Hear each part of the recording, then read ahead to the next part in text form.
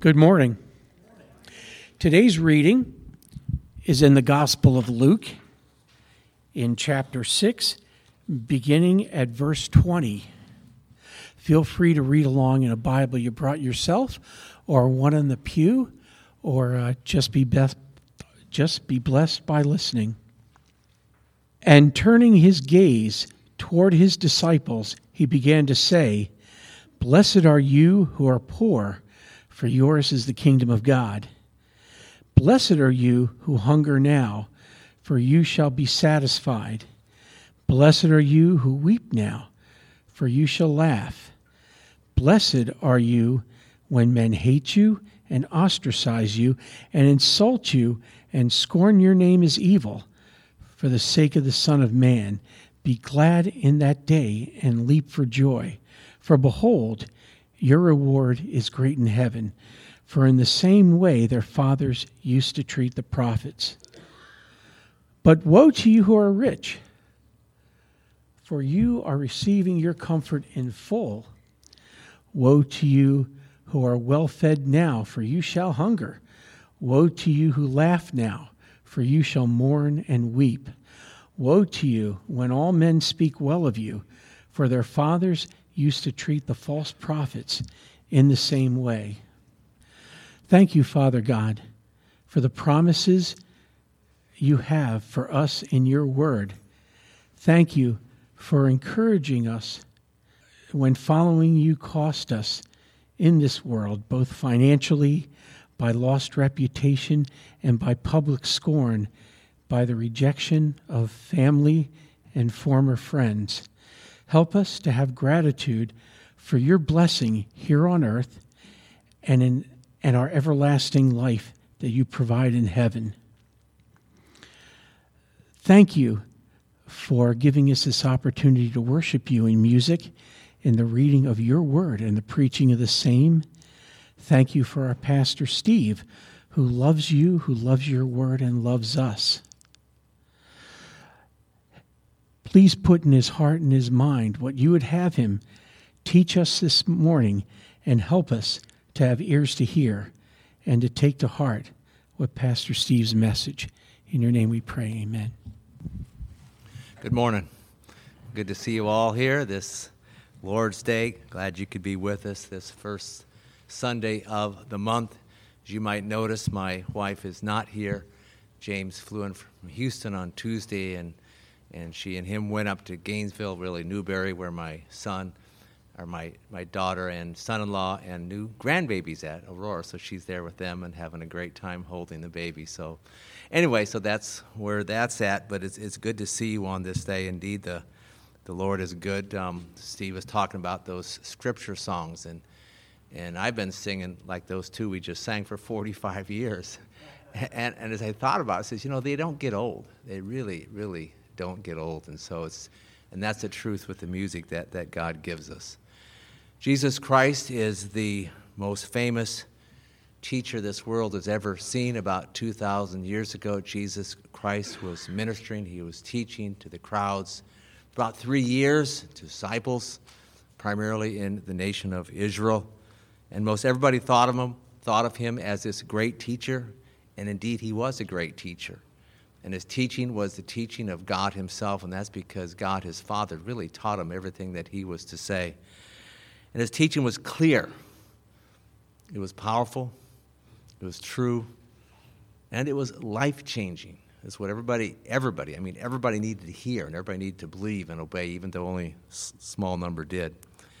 Matthew chapter 5 through 7 is called the Sermon on the Mount. It's teaching Jesus gave. He was on this hillside by Galilee there, Sea of Galilee. But I want you to go to Matthew 5, 1 to 12.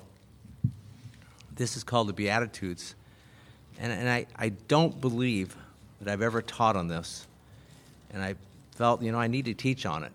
And the first time you think, I'll just do one message.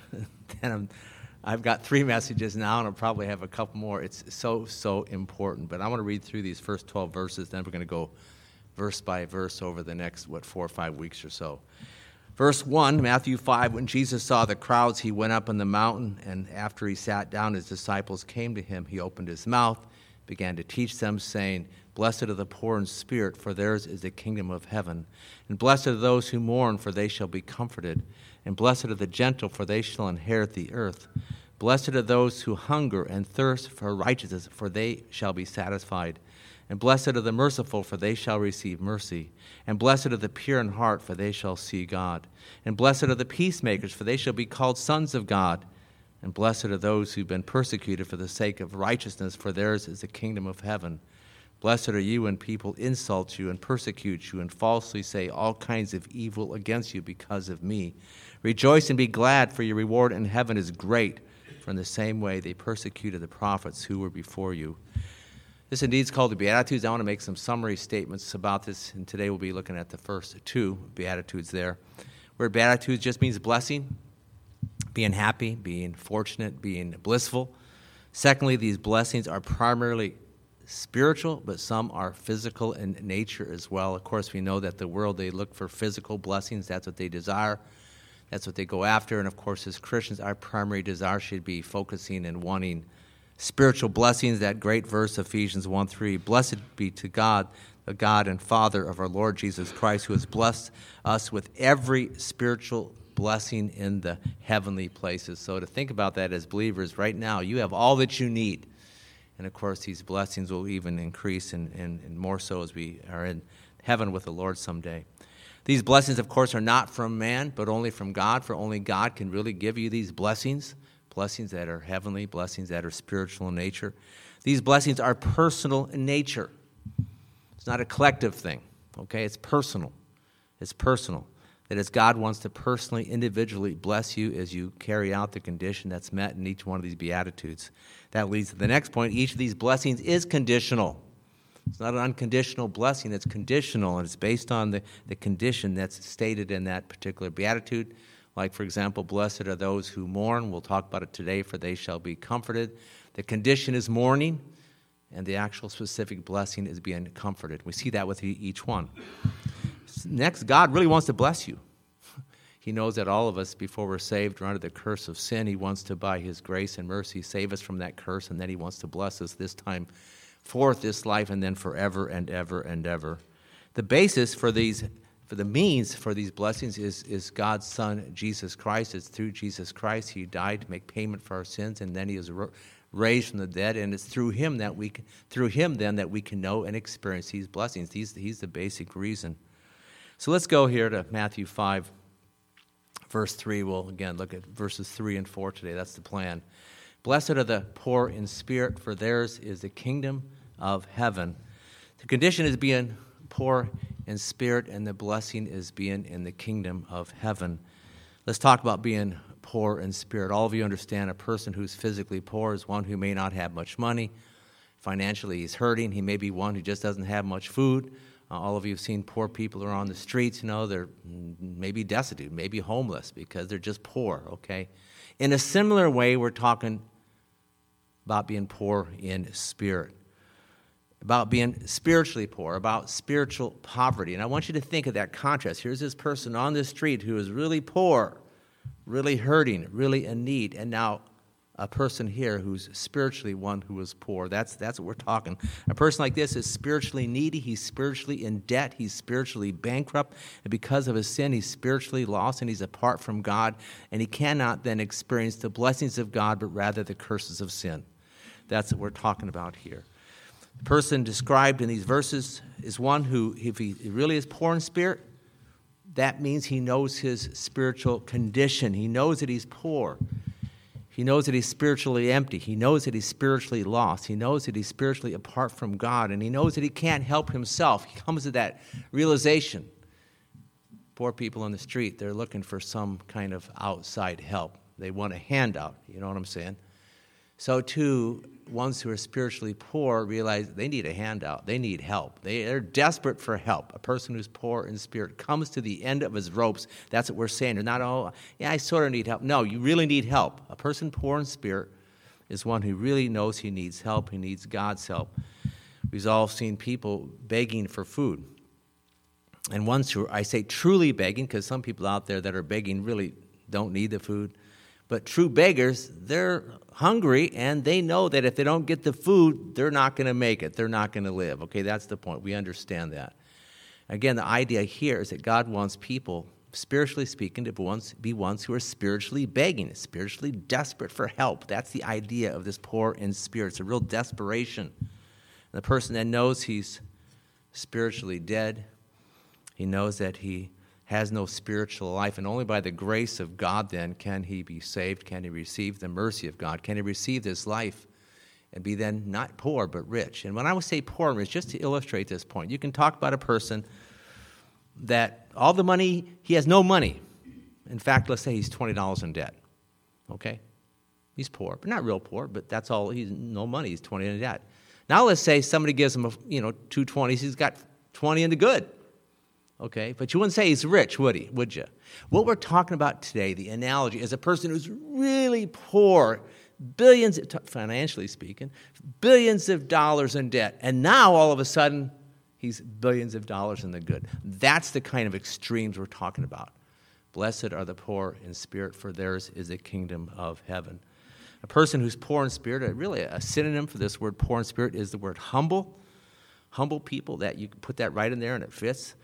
He's one who's looking to God, and because he's humble, then he recognizes his spiritual need, his spiritual poverty, and he knows that only God can save him, only God can give him life. Only God then can be one who makes him rich. And so what we see is that God not only then takes away his debt, takes away his spiritual poverty, but he gives him life and he makes him rich, and he becomes a member of the kingdom of heaven.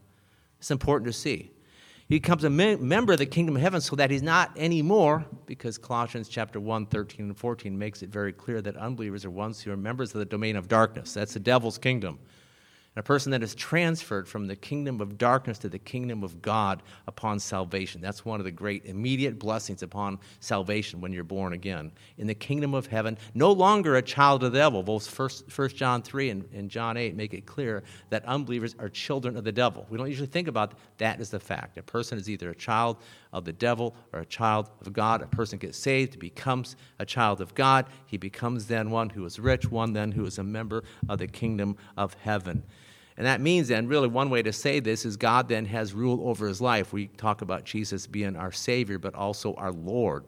He is Lord over us. We are in the sphere then, as members of the kingdom of heaven, of his dominion. So what we're talking about here, again, please understand, becoming a member of the kingdom of heaven is a spiritual dynamic. So as a believer right now, you are a member of the kingdom of heaven. And someday, and I like what Hebrews, we're not going to look at here, 12, 22 to 24, talks about actually being in heaven, what it looks like a little bit. And then Revelation chapter 21 talks a lot more about that. But the point is, upon salvation, you become a member of the kingdom of heaven in a spiritual sense. And then someday you'll leave this place and you go to the actual physical heaven. We talk about salvation, and somewhat tritely so, oh yeah, I got saved and I'm going to heaven. Well, they should understand that they're members of the kingdom of heaven when they get saved. And they'll actually be going to physical heaven in the future. That's a better way, really, to understand that and look at that. And so this helps us then to see what a lost person needs to do to be saved. He needs then to see that he's poor in spirit. That is, he needs to be humble. That is, he needs to admit his sin and his need for the help of God, and know that it's only by the work of Christ on the cross and by the work of the Spirit in his heart that he then can be saved and become a member of the kingdom of God. But this verse here relates to Christians too. And some of these verses are like that. You could say, well, it relates to Christians, this relates to unbelievers. It does. That is, God wants us to be poor in spirit. Okay, not that we're going to re-enter the kingdom of heaven, not in that sense, but to really live and be what God wants.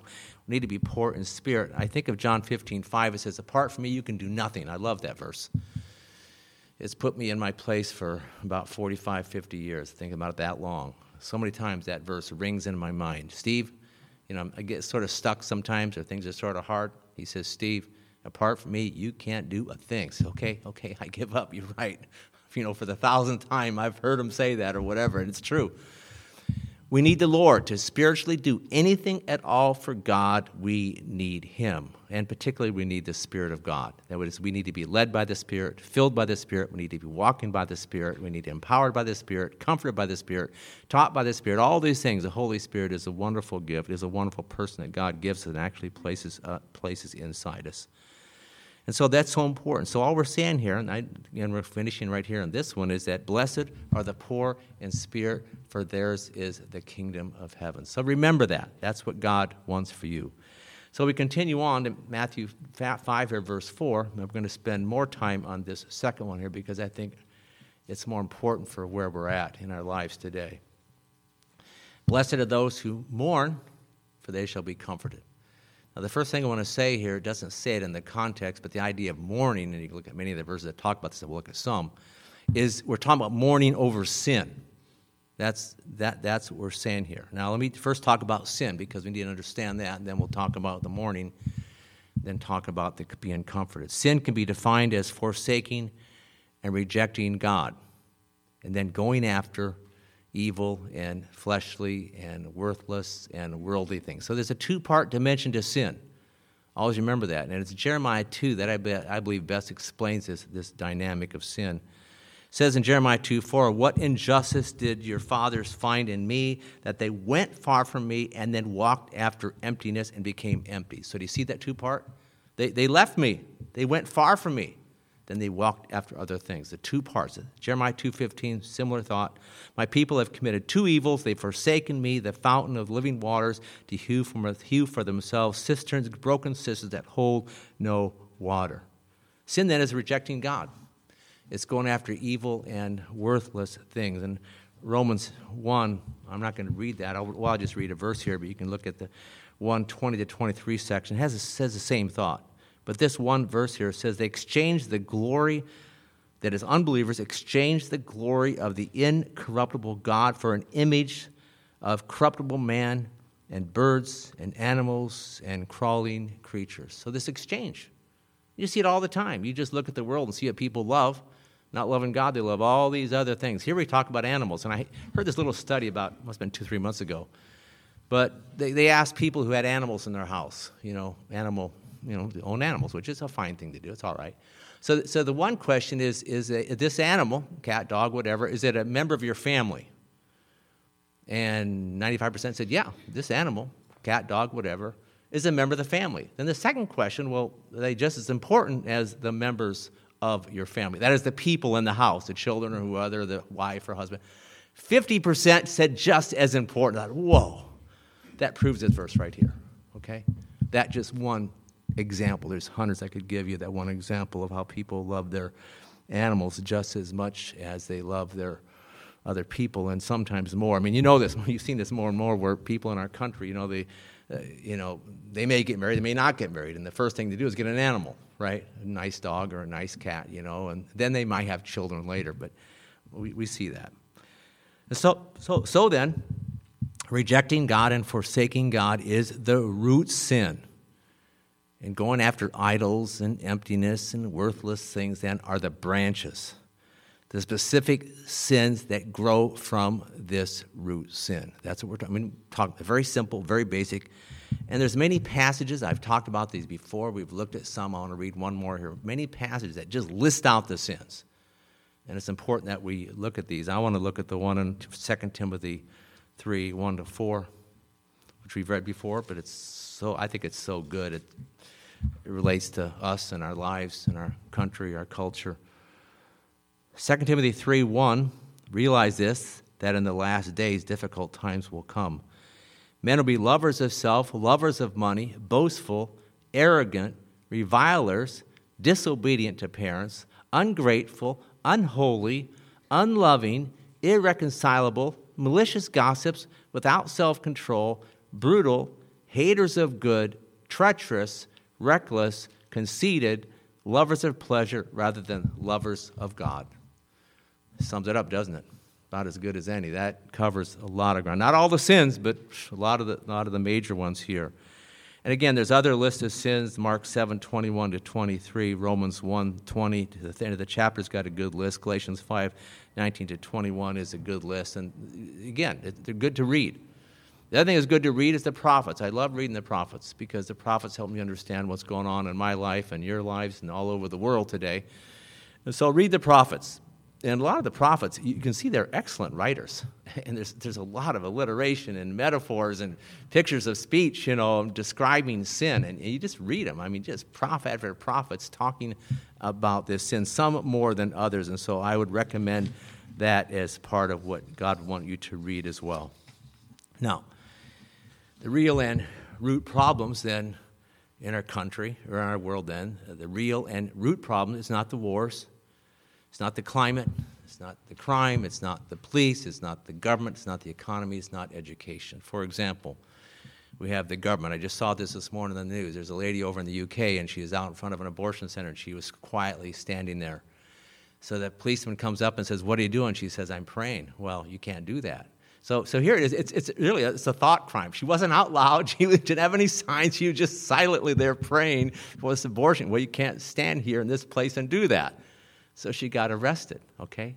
Says, man, the government's, and that happens in this country too. You've heard of that, I'm sure. The point is, the government, that's the problem. The government's a problem. Well, some. And their example, of course, the economy, and I've shared about this, but this one stat, you can't believe, well, there's a lot of numbers. I like numbers, of course, but is $2 billion a day is how much we spend on interest alone. $2 billion a day. I mean, and we're $33.6 trillion in debt. Our debt every year, debt this year is like $679 billion. It increased 150 over last year, and it's going out of control. The economy's got problems. It's really bad. Schools. This shocked me. I'm not sure if it was yesterday morning or Friday morning. Every morning I read the Word, but every morning I get my little dose of the news for the day. Okay, that's what I do. I want to know what's going on. So this is what I heard, and I was shocked. Here's a lady. She was in some school board meeting. And she was from Hillsborough County. Well, that's where I live. Oh, Hillsborough County. And she was testifying before the school board about the bad books, the sexually explicit books in one of the big and well-known high schools in this town. I'll say it's in the south side of town, in the rich part of town. That's where it's at in Tampa. These bad books, she had to pull her kid out of school, and she started reading stuff, and then she showed this picture, and the policeman got her out of this. You can't show that here. I mean, it's sick. I says, and then she said, there's hundreds of books like this in that school. I says, hundreds? I mean, it's just sexually perverted material that these high school kids can read, and sometimes they're suggested as part of a class. So, wow. Well, okay. Schools are a problem. The economy's a problem. The government's a problem. It's a problem. But we got to come back to sin. Sin is the root problem. That's what it is. Sin is always go back, okay? There's sin. That's why that stuff's going on in Hillsborough County. That's why you got the economic problem.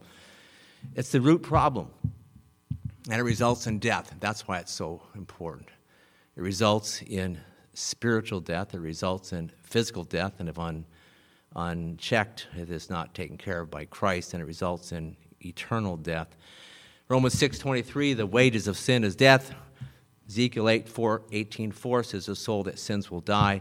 Ephesians 2:1 says you were dead in your trespasses and sins. And so it says death. And in some ways, I thought about this a little bit. I think in our culture more and more, death is not a big thing.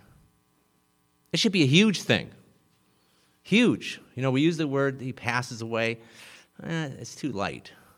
Person passes away. I was reading Psalm 90, and I like this one phrase that talked about death, and it said they flew away. And I think, the way I look at it, for your believer, you flew away. You got out of here. Your spirit, soul went to heaven. But the unbeliever, he perishes, which John 3:16 verse, the verse, Jesus says you perish if you don't believe in me.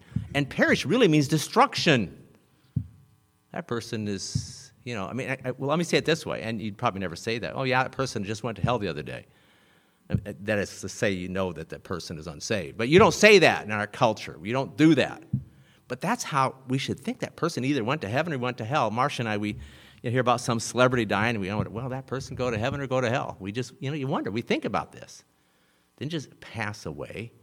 Their spirit went one place, one or the other. That is indeed what took place. And so sin then It's like a disease.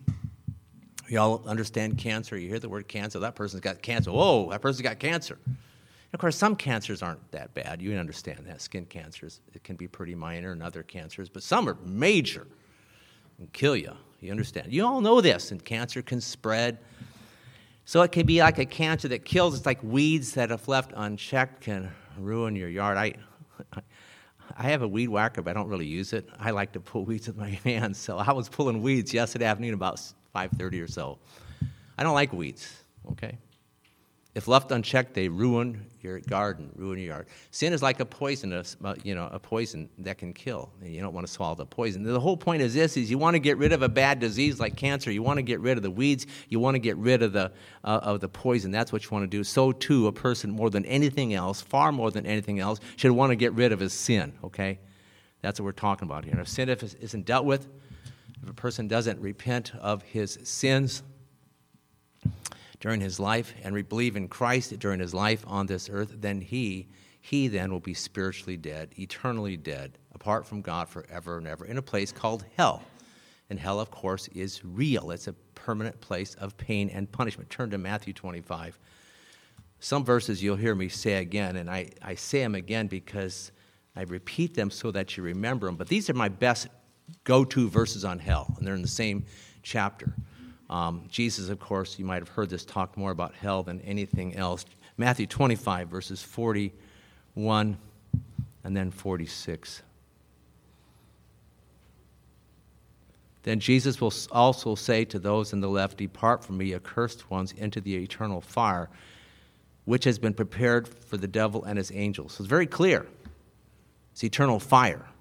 And there's other verses that say same thing. Verse 46, "These will go away into eternal punishment, but the righteous to eternal life." A person then, after he dies, is going into a place of eternal life or a place of eternal punishment, one or the other. Eternal fire, then, putting the two verses together, is a place of eternal punishment. That is what it is. And so, the subject of sin, then, is relevant. And in this context, it's relevant for both believers and unbelievers. It's relevant for believers because, as you know, the specifics about sin, you're going through life and there's some sin the Spirit convicts you about, then you can repent of it. You can mourn over it. You can get victory over it. You can grow. So it's relevant from that point of view. For the unbeliever, it's like, the unbeliever's got to know what his problem. He has to know that he's sinful. He's got to know. And specific sins can help him see this, because when a person gets saved, it's not like he thinks of the 100 different sins he committed on his life. There might be 2 or 3 or 4 that the Spirit convicts him of that leads him then to repent of his sin and get right with God, put his trust in Christ. And so it's valid then, it's important then for both the unbeliever and the believer. Now this word mourn means to lament. It means to grieve. It means to be sad. And there are 9 different Greek words for mourn, and this one is the strongest one, the deepest, most it's the deepest, most heartfelt grief of all of them. And it's oftentimes used when speaking about a person who is grieving over the death of a loved one. A particular example, Mark 16:10, disciples were grieving because Jesus had just been crucified and just had died. So that's what it's grief. It's really strong grieving. James 4:8-9, and there's many verses on this subject of mourning, says, "Cleanse your hands, you sinners, purify your hearts, you double-minded, be miserable and mourn and weep." That's what it says there. True mourning then isn't looking at self. It's not, woe is me.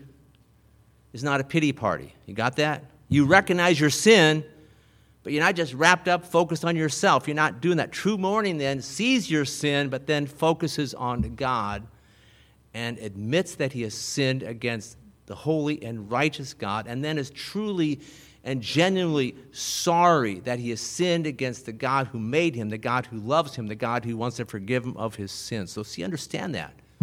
It's recognizing the sin. It's admitting the sin. And then be truly and genuinely sorry for your sin. Turn to Isaiah chapter 6. You know the story, I believe, of Isaiah. There before the Lord. He sees the Lord holy, seated on his throne. Isaiah 6, and look at verses 5 and 6. And he just saw the holy God. He thought of his sin. That's what happened. He saw God, You saw sin. Then I said, woe is me, for I am ruined, because I am a man of unclean lips, and I live among a people of unclean lips. For my eyes have seen the King, the Lord of hosts. Then one of the seraphim flew to me with a burning coal in his hands, which he had taken from the altar with tongs. He touched my mouth with it and said, behold, this has touched your lips, and your iniquity is taken away, and your sin is forgiven. Good picture. I mean, again, one example of a person who mourned. It was Isaiah here. He mourned over sin, and indeed the Lord saved him. Mourning, then, is a sin for repentance. And to be saved, and we don't always hear this, we oftentimes in our culture focus on the word believe and sometimes don't focus on repentance. We understand the Gospel of John is a gospel that focuses on the word believe more. The Gospel of Luke focuses more on the repentance. But the point is they're both important. Repent of your sin, turn from your sin, and turn to Christ. Put your trust in him. The point is that mourners are forgiven and receive eternal life. If you don't mourn, if you don't grieve, if you don't repent, you're not going to believe in Christ. You're not going to see your need for Christ. So that's important. This repenting then is mourning is, as I said before, important for the Christian to get victory over sin. It says in 1 John 1:9, if we confess our sins, then God is righteous to forgive our sins and to cleanse us. And so that's in the context of a person who's a Christian. What's the result of mourning? We're not spending a long time in this whole point, but that we see it's comfort. It's true.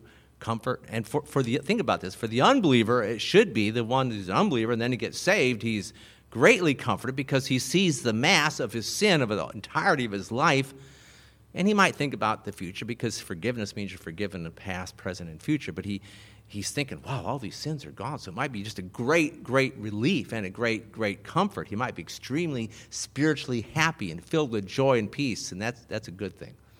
And for the believer, it might not be quite as dramatic because you've been saved for a number of years and you've sinned and you confess it and you mourn, but you're still comforted because God wants to comfort us as we then mourn over our sins as we go to him. I want you to turn in Psalm 51, example of David here. The story relates to Bathsheba, and he had sinned against God and sinned in that way. But verses 7 through 12 are really encouraging about the result, the effect. We talk about comforting. We're expanding that a little bit with these verses here. Psalm 51, verse 7, purify me with hyssop, and I shall be clean. Wash me, and I shall be whiter than snow. Make me to hear joy and gladness. Let the bones which you have broken rejoice. Hide your face from my sins and blot out all my iniquities. Create in me a clean heart, O God, and renew a steadfast spirit within me. Do not cast me away from your presence, and do not take your Holy Spirit from me. Restore to me the joy of your salvation, and sustain me with a willing spirit. And there's four things I think of in those verses. What? A clean heart, verse 10, a steadfast spirit, verse 10, then to verse 12, the joy of your salvation and a willing spirit, all related to understanding that we're forgiven. You're charged up. It's a spiritual charging of your soul, of your spirit then, as you then confess your sin. People who are Christians and in sin, their battery's really worn down. Not doing good, okay? But this confession of sin, this mourning over sin is very, very helpful and necessary then to be ones who are charged up living rightly for God. Now, what's the main problem in our country? Good, you guys got it. That's okay. It's really important. Okay. So what's the main need in our country? That's it. That's the message, okay? We're shifting a little bit here from personal to what's going on in the country and the world, okay? And I think it's important that we do that at this time to understand this. So, main problem in our country is sin. The main need of our country is repentance of our sin and then looking to God, okay? That's what it is. People need to recognize their sin and mourn over it and then repent of it. And the worsening economy and the wars, all the crime you see, the border problem, tariffs coming across the border. You probably heard this last week, maybe more than anything in the last few years. Hey, they're going to do some kind of bad thing again in our country. They very well could be. I mean, you got 250,000 people a month crossing the border. You got 2.5 million a year crossing the border. Could be close to 6 million in the first 3 years of Biden's presidency. This is I believe personally. If we're talking about politically, asking what's going on, where's the problem? Not Israel. It's not Ukraine. Not the schools. It's the border. I have never seen anything like this where we are being overrun by people. 160 countries, they say. I mean, 33,000 Russians came in, was it this past year? We go over there to Ukraine to fight against the Russians. Oh, we got to defeat Putin and the Russians. Well, how about the 33,000 that crossed their own border? You see, that I'm getting a little political here, but that's how I think. We got problems, and God is judging us. And it's our drugs, it's our drag shows, it's all this stuff. They're all judgments on us because of our sin. And let me say something. You never hear this, and I've heard no one say this at all in the last 4 weeks relative to Israel. You know why Hamas attacked him? You know why? Don't think politically. Think spiritually. Think this message. Why did God allow Hamas to attack Israel? Because of Israel's sin. That's why. They're very much like our country in terms of the sin. But they're quite an immoral country. Quite a sinful country. There is no doubt. There's other reasons politically, but that is the reason spiritually, and we don't see that. You pray for Israel, pray they repent of their sins. That's what you need to do. That's the problem. And I'm one, of course, that believes that God's got a future for Israel. We can talk about that more later. But things are going to be really rough for Israel. We haven't seen the end of it for them, okay, in terms of them getting pretty beat up because of their sin. We continue. The people in this country, most people in this country don't love God, okay? I'm making a generalization. When I say most, I mean, we're talking more than 50%. It's probably closer to the 70, 80, 90% don't love God, okay? They don't. They love their food. They love their games. They love their sports. They love their music. They love their money. They love their movies. They love their sexual sins. You think about a person, what's the person do on the weekend here in the United States, the average unbeliever? Well, probably includes some of those things right there. Movies and music and fun and sin and stuff like that, okay? Point is, people need to repent over their sins. And I'm talking collectively as a country now. We need to repent over our sins before it's too late.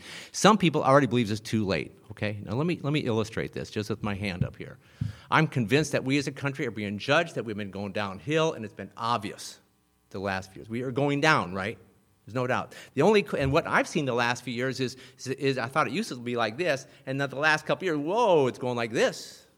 The only question is what is the rate at which it goes down? Is it going to go more down like this in the future, or is it going to maybe level out? I don't know. It's really bad. Now, my prayer, I'm going to say one thing to pray for, then give a really encouraging example that you might have heard about, is Habakkuk chapter 3, verse 2. The end, the last phrase in that little verse there says, "In wrath remember mercy." So my one prayer to God, when I think about what's going on in people's lives in this country, around the world, is, God, I know you're judging us. I know we're going down, but can you have a little mercy on us? Can you do this? We're going down, a little leveling here. And then after that, more. Okay? I know in general we're going, that's it. That's true. But God, can you have a little mercy? And what happened 10 days ago was really mercy. Unbelievable. I can't think that any Christian would disagree with me. But the Speaker of the House, Mike Johnson, new Speaker, is a born-again Christian. I talked about this last week, I think. I mean, he goes up to the pulpit there in the Congress. He's got his Bible. It's a worn-out Bible, and he talks about how God raised me up. He's talking about the sovereignty of God. God raised you guys up, he said, out there sitting in the chairs. I mean, amazing. I heard 2 interviews with him. I mean, he says, you don't want to know what I believe? You look at the Bible. Read the Bible. That tells you my worldview. I mean, gutsy, courageous. And then last week, I just read this yesterday. You know, one of his favorite chapter in the Bible, it's one of my favorites too. Old Testament, it's in the Psalms. Psalm 37 is about the righteous and the wicked and how the righteous need to, he quoted, trust and do good, for in due time, God will take care of the unrighteous. That's how he thinks. It's God. This is blessing. This is mercy. Now, we need to pray for people like that. I mean, I've never seen a Christian take a stand ever in my life. I've been following politics for 45 years now. Ever seen anybody take a stand like that publicly in a congressional office or anything political? It's just very, very positive. So pray. And as Christians then, personally and collectively, we need to be holy. As you know, there's so many fun things to do, so many silly and frivolous things to see on TV and on your smartphones. I mean, sometimes I'll see some younger person and they're flipping through some fun. I mean, there's just tons of silly and frivolous and nonsensical stuff on those phones and on those TVs. And you know what I'm talking about here. And we need to be careful what we watch. We need to be careful what we listen to. We need to be careful what we do. We need to be careful then how we spend our time. As Christians, we don't want to be ones who are loving pleasure. Rather, we need to be ones who are loving God. I want to go back to Luke chapter 6, because there's a couple sections in the Bible that I believe describe our country. 2 Timothy 3 is pretty good, those first few verses. But I'm going to go back to Luke 6, which Jeff read earlier, and those 3 verses, 24 to 26. And I've shared this, but again, I want to repeat it so you get it in your mind. 24, and again to 26, this really describes our country. 4 points. Woe to you who are rich, for receiving your comfort in full. Woe to you who are well fed now, for you shall be hungry. Woe to you who laugh now, for you shall mourn and weep. Woe to you when all men speak well of you, for their fathers used to treat the false prophets in the same way. 4 things, and I'll give you 4 words to sum it up. Those who look for fortune, those who look for food, those who look for fun, those who look for fame. That's it. Fortune, food, fun, and fame, and that really describes the people in our country. Some it's one, some it's more than that. These verses, Psalm 101, I go through the Psalms on a regular reading basis. This was yesterday, Psalm 101, verses 2 and 3. I will be careful to lead a blameless life. I will walk in my house with blameless heart. I will set before my eyes no vile thing. Now that's the kind of verse you probably should have on your wall, really big print. Maybe in your living room. Maybe right next to your TV, in fact, or your computer. That would be a good verse, right? That's what we need to hear. This is the truth. This is what God wants for us, okay? The need in our lives, in our churches, in our countries, is not for more laughing, but for more mourning. You've probably heard that phrase, laughter is the best medicine. I was looking up online this morning, and medicinally, laughter is good for your body physically, and it's also good mentally. It's good, but it's not what's most important. What's most important is mourning. That's what it is. More than anything else, I think, my opinion, my strong belief, and I said this before, the greatest need in our country collectively as a whole is that we repent of our sins, we mourn over our sins, and look to God. That's it. That's it. In fact, I was listening to a guy, radio show guy, you probably heard his name, I'm not going to say his name, but he actually said this last week. He was talking about the problems in our world, and he says, people need to be humble. People need to turn back to God. And he was right. I mean, I was really quite shocked to hear some radio person say that, but he was definitely right, okay? The true Christian is sober, and he's sober-minded, and he mourns. Now, you never, in the Bible, see Jesus laughing, do you? That doesn't mean he didn't laugh. What's it say? Jesus was a man of sorrows. And that's instructive, and that's there for a reason, because what God is saying, the greatest need in your life is not to laugh, but to mourn. Because what's the greatest problem in our world is the sin of people. It's a sin that affects their souls and can take them to hell for all eternity. So if we see that's the greatest problem that affects the vast majority of people, then we should be mourning over it for our own life, but also mourning for their lives as well. That's what we should do. That's what God wants us to know. Jesus, indeed, he mourned a lot. I mean, I would love to see what he looked like back then. Because, again, I'm not saying he didn't smile, he didn't laugh, but he was a mourning person. He was a grieving person. We go to Luke chapter 19, and he's talking about Israel, the future of Israel, and one of the few places it says he wept. He looked over the city, he wept, because he knew their problem was sin. He knew that he was the answer. He knew the people rejected him. And so, might we then imitate Christ in this way? Might we be like him in that we are ones then who are mourning over our sin and the sin of others? A couple passages turn to Isaiah chapter 22. Isaiah 22.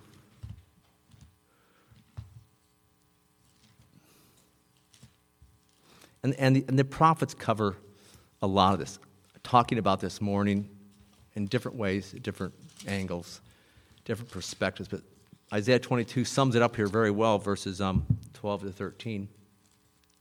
Therefore, in that day the Lord God Lord God of hosts, called you to weeping, to wailing, to shaving the head, and to wearing sackcloth. Instead, there is gaiety and gladness, killing of cattle and slaughtering of sheep, eating of meat and drinking of wine. Let us eat and drink, for tomorrow we die. Hey, let's have a good time. Let's party. Let's have fun. That's what he's saying. Another verse I want to go to is Amos 6. I believe I've referenced these before.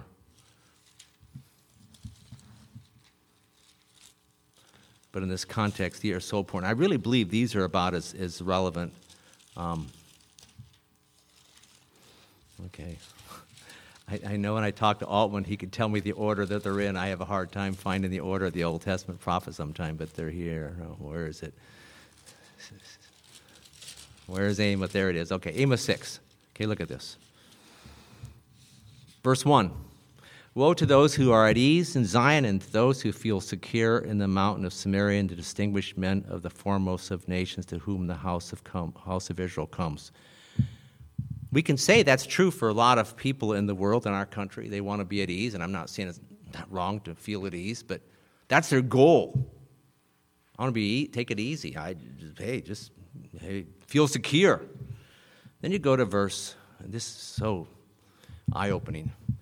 These people here, talked about verse 4, here's the problem. Those who recline on beds of ivory, sprawl on their couches, eat lambs from the flock, and calves from the midst of the stall, who improvise to the sound of the harp, and like David have composed songs for themselves, who drink wine from sacrificial bowls while they anoint themselves with the finest of oils. You see what it says? They got their beds, they got their couches, they got their homes, they got their food, they got their wine, they got their music, they got their lotions, they got their, hair gels and oils and soaps and all this other stuff. What's the problem? Verse 6. Yet they have not grieved over the ruin of Joseph. They've not grieved. Oh, they got everything else. This shares our problem as a country as much as anything right here. People like this, but they're not grieving. So pray for yourself and pray for the country that we be grieving and repenting. That's what we need to do. You know the 2 Chronicles 7:14. First, if my people would humble themselves, repent, I would take care of their lives. I would fix them up. Okay? But we're sure not there right now. That is definitely the truth. They aren't grieving over their sin, these people, not grieving over the sins of others, and therefore they are apart from God. Their lives are being ruined, spiritually speaking, and bottom line, most importantly so, they're not giving glory to God.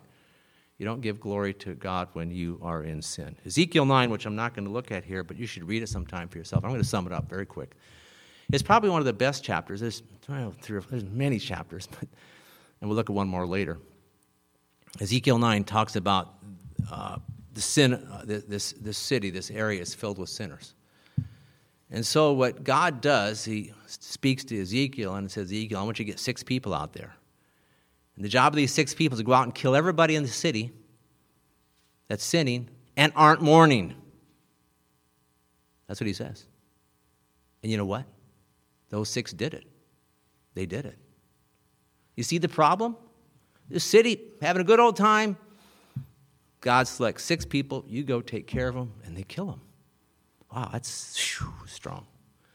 So we take Matthew 5:3 to heart. Might we be ones who mourn over our sin, and that God will comfort us. That's what he will do. But I want to finish with one more section, maybe not the best. It's really good. It's Daniel chapter 9, if you want to listen or just read along. Daniel 9, and the story is Daniel, as you know, was in exile. He had been in Jerusalem, but he got exiled out when he was a teenager and went over there to Babylon, and a sharp young man, and raised up and helped assist with the kings. 4 different kings he worked with there, second in line really. But Jeremiah 29 talks about how 70 years are designated for this time period, and Daniel, having this scroll, realized, hey, this 70 years is about up. So I'm going to pray, because God said, Jeremiah 29, man, I'm going to send you back after 70 years is up. 70 years of exile, you get to go back, okay? So this is what he says. This is really, I can't say it's encouraging. It's just strong exhortation to us. I'm going to read a number of verses here. Verse 3, I gave my attention to the Lord God to seek him by prayer and supplications with fasting, sackcloth, and ashes. I prayed to the Lord my God and confessed and said, Alas, O Lord, the great and awesome God who keeps his covenant and loving kindness for those who love him and keep his commandments.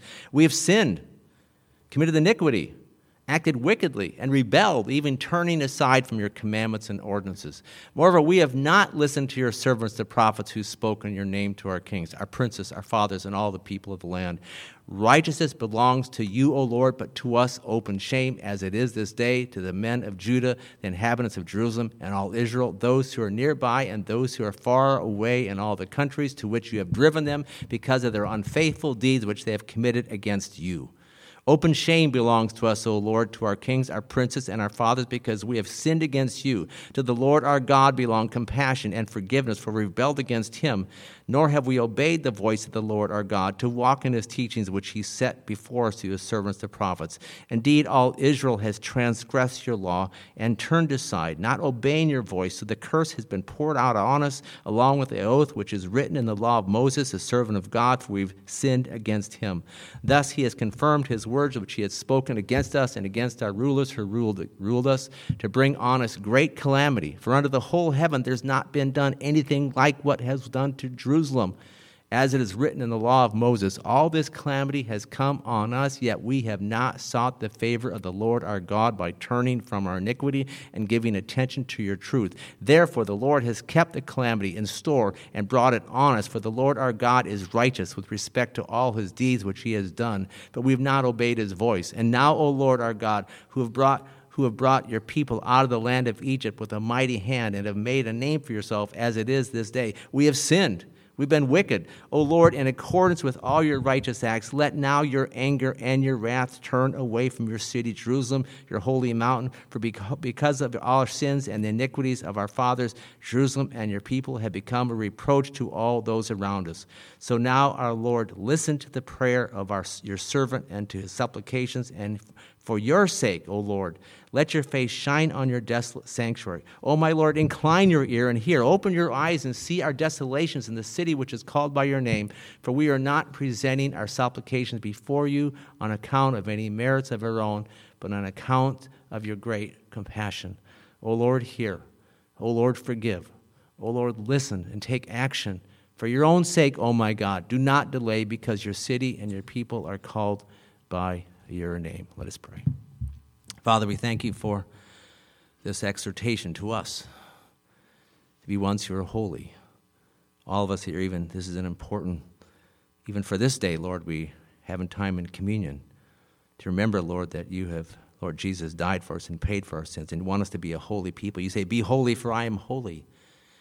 And so I pray, Lord, that our souls be instructed this day to be ones who are holy, ones who are loving you and living for you. Lord, we pray for our families. We pray for our city, Hillsborough County, which I heard about the other day. Lord, I pray for our country and the whole world. People in Israel, Lord, and Ukraine and other places, God, they'd be ones who repent. We ask you this, Father. Please, please have mercy.